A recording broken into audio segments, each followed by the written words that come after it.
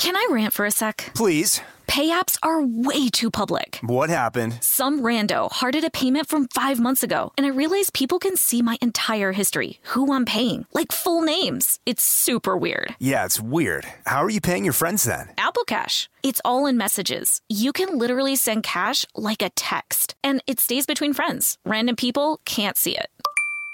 Did you just pay me $1 on Apple Cash? Shh. Services are provided by Green Dot Bank. Member FDIC. Terms apply.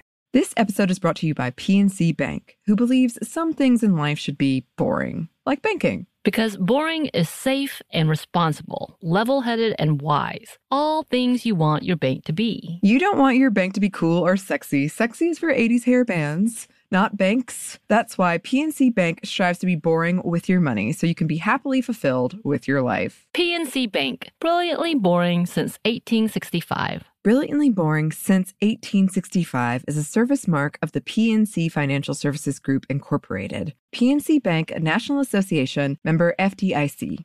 The state of Tennessee is one of the few places where the sounds are just as breathtaking as the sights. Whether that's live music at a historic music venue, the crack of an open fire at a campsite in the wilderness, or hearing kids laughing as they explore what's right around the bend, Tennessee just sounds perfect.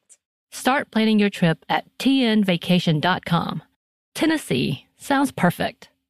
Brought to you by the reinvented 2012 Camry. It's ready. Are you? Welcome to Stuff Mom Never Told You from HowStuffWorks.com.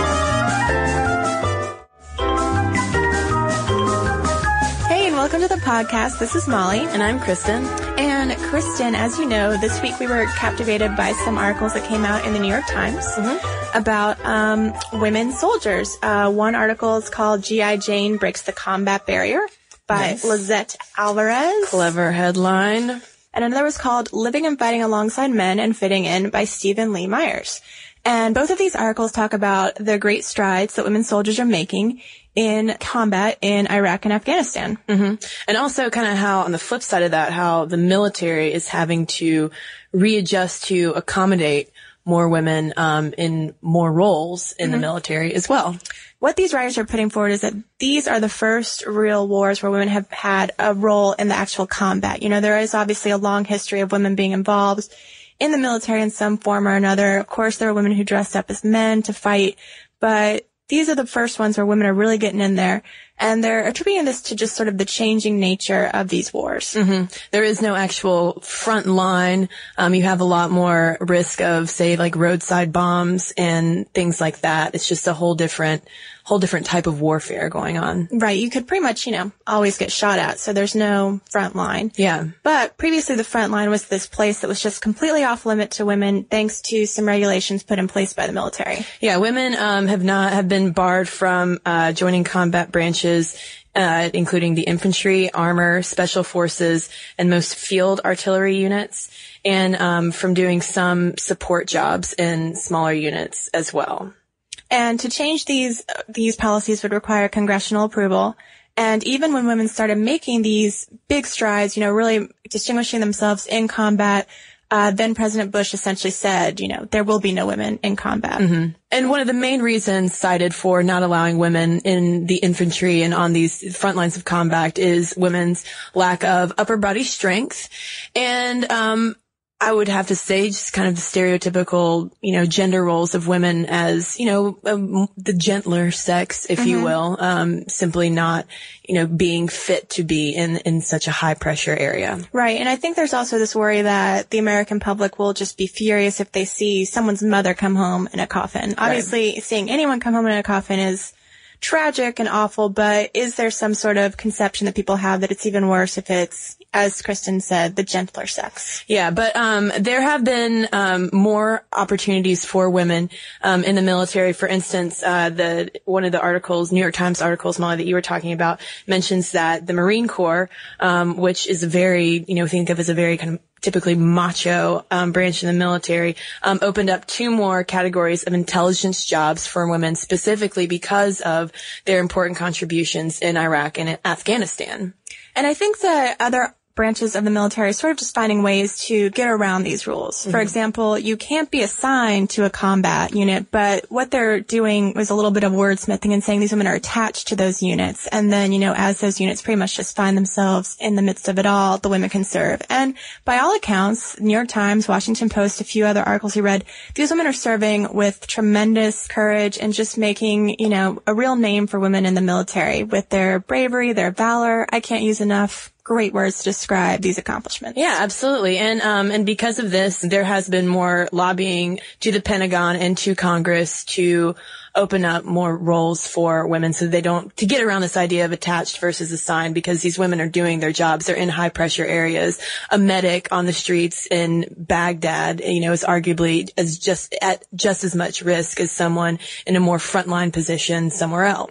And pointing to one of the biggest accomplishments, biggest milestones for women in the military, in 2008, the first woman 4-star general was appointed, General Anne E. Dunwoody. And the interesting thing about that was a lot of times 4-star generals would have to go through, would fight in a lot of combat situations in order to earn all of their stars, but that would be impossible for a woman to do because, like we said, women are barred from frontline combat.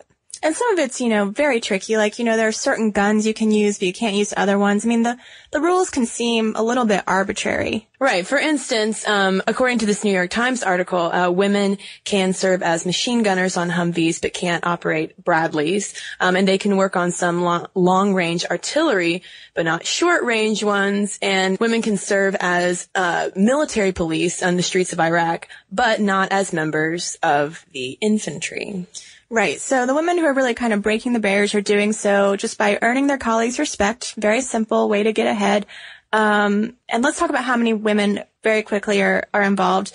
It's estimated that since 2001, about 2 million Americans have fought overseas to defend our freedom, and that 220,000 of them have been women. That's about 11%. And 121 have died, and 66 of those deaths were in combat. Yeah, and that's more casualties, women casualties than, and this is according to the Washington Post, I believe, than Korean, Vietnam, and the Gulf War combined. Yeah. So obviously we're in the middle of a big sea change, perhaps in the military, perhaps the regulations might change at some point.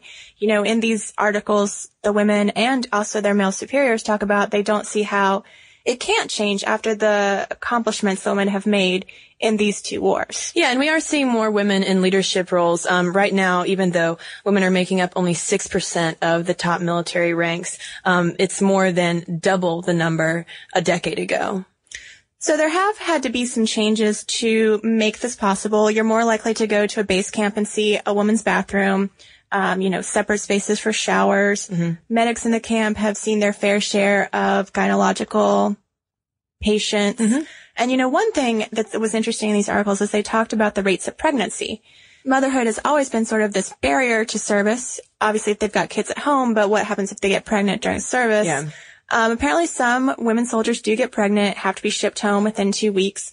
But, the Washington Post points out that it's no more than rates of men who have to leave service because of family issues at home. Right. And it's now kind of an accepted fact that sex in the military is going to happen at some point. Male and female soldiers are going to commingle. But I do feel it's important to distinguish, Kristen, that they're recognizing consensual commingling. And that brings me to, part of the reason why these articles captivated me so much is you don't see a lot of positive news about women in the military. These articles talked about, the great strides they're making, but you see a lot more articles about the real challenges they face in terms of sexual assault and rape.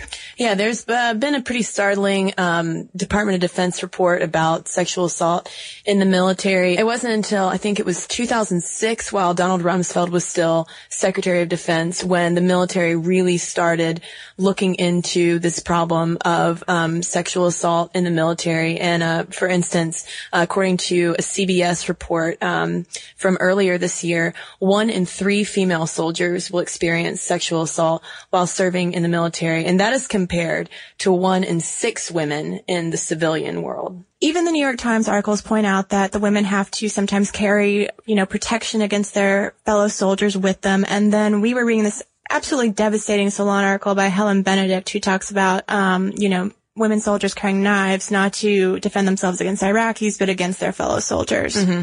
And issues where women have been too terrified to actually get up in the middle of the night and go to the latrines to get some water for fear of being attacked by fellow soldiers, like you mentioned. And going back to that, the Pentagon story, one of the reasons, or the Pentagon study, one of the reasons why it's gotten so many headlines this year is because it said that about 2,900 sexual assaults were reported last year, and that's up nearly 9% from the year before, and about 2/3 of those cases involved rape or aggravated assault.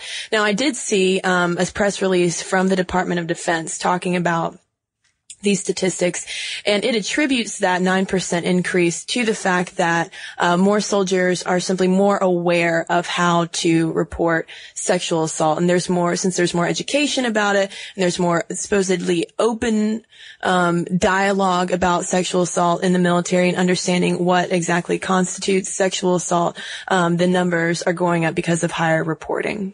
Right. But despite the increase in the number of reports, there's still a fairly low number of these cases actually going to some sort of military court and getting a conviction for the male involved. Right, Molly. If a soldier thinks that he or she's been sexually assaulted, they can report that to something called the Sexual Assault Prevention and Response Unit.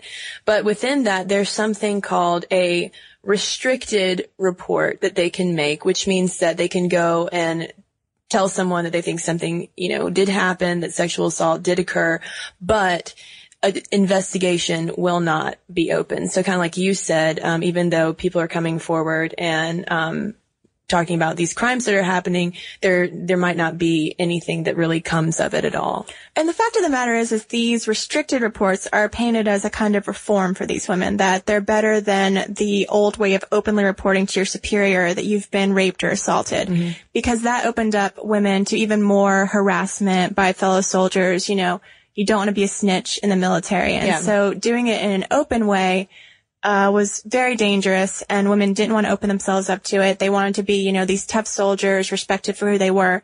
So they think this restricted reform is, a step forward, but the fact of the matter is they can't move forward with any charges until the women, essentially make it unrestricted and reveal who they are, who it was, when it happened, etc. So I don't know if these reforms will do anything in the long run, but I guess it's good now that people are aware of the problem. Yeah, and on top of that, the Pentagon, according to this CBS news story, the Pentagon has said that up to 80% of sexual assaults that happen aren't being reported at all. So, at least there is some openness about the situation and people know what's going on. So maybe we'll see improvements with that. But at the same time, it is still a huge problem, especially in these intense combat zones.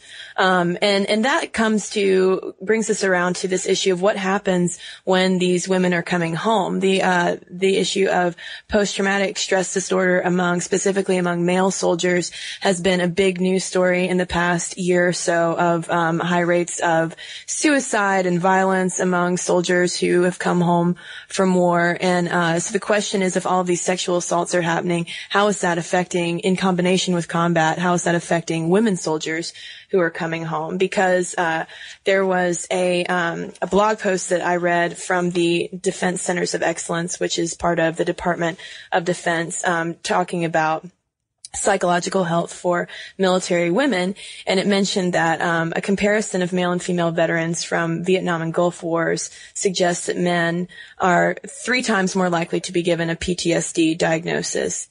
And unfortunately, this seems to be sort of a byproduct of women having to be so tough to even make it onto these, quote unquote front lines in the first place. If you have to display this emotional toughness, then when you come home and have these symptoms, then the mental health experts still not really seeing women as part of, this fighting military force. Just give them a diagnosis of depression, anxiety, and they may not be getting the care they need for the PTSD, which, vicious circle might in fact be fueled by a possible sexual assault. Right. And that's one of the things that this post from the Defense Centers of Excellence points out, is this cultural expectation of, women really having to uphold the idea of being a true soldier, which is usually, very tough, masculinized idea that we have of someone in the military. Yeah, so it is a vicious circle right now. It's a good news, bad news situation where we do have some awesome women out there kicking butt, taken names and proving they can fight on the front line, but at the same time, they still do face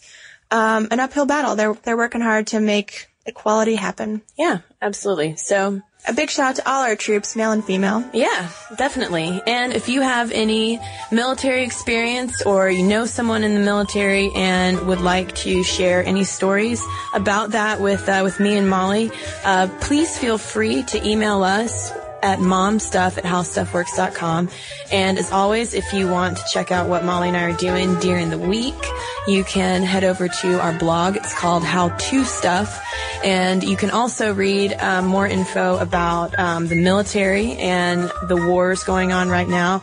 All of this and much, much more at howstuffworks.com. For more on this and thousands of other topics, visit howstuffworks.com. Want more How Stuff Works? Check out our blogs on the howstuffworks.com homepage. Brought to you by the reinvented 2012 Camry. It's ready. Are you? This episode is brought to you by PNC Bank, who believes some things in life should be boring, like banking. Because boring is safe and responsible, level-headed and wise. All things you want your bank to be. You don't want your bank to be cool or sexy. Sexy is for 80s hair bands, not banks. That's why PNC Bank strives to be boring with your money so you can be happily fulfilled with your life. PNC Bank, brilliantly boring since 1865. Brilliantly Boring Since 1865 is a service mark of the PNC Financial Services Group, Incorporated. PNC Bank, a National Association, member FDIC. The state of Tennessee is one of the few places where the sounds are just as breathtaking as the sights. Whether that's live music at a historic music venue, the crack of an open fire at a campsite in the wilderness, or hearing kids laughing as they explore what's right around the bend, Tennessee just sounds perfect. Start planning your trip at tnvacation.com. Tennessee sounds perfect. We are the voice of NASCAR. The green flag is in the air, and we are underway. The Great American Race. The Motor Racing Network. NASCAR Cup, Xfinity, and Craftsman Truck Series Racing live on your hometown radio station and MRN or NASCAR.com. Martinsville, Talladega, the Chicago Street Course. We have the side-by-side action and last lap passes for the win. Photo finishes. Ryan Blaney will win. The voice of NASCAR, the Motor Racing Network.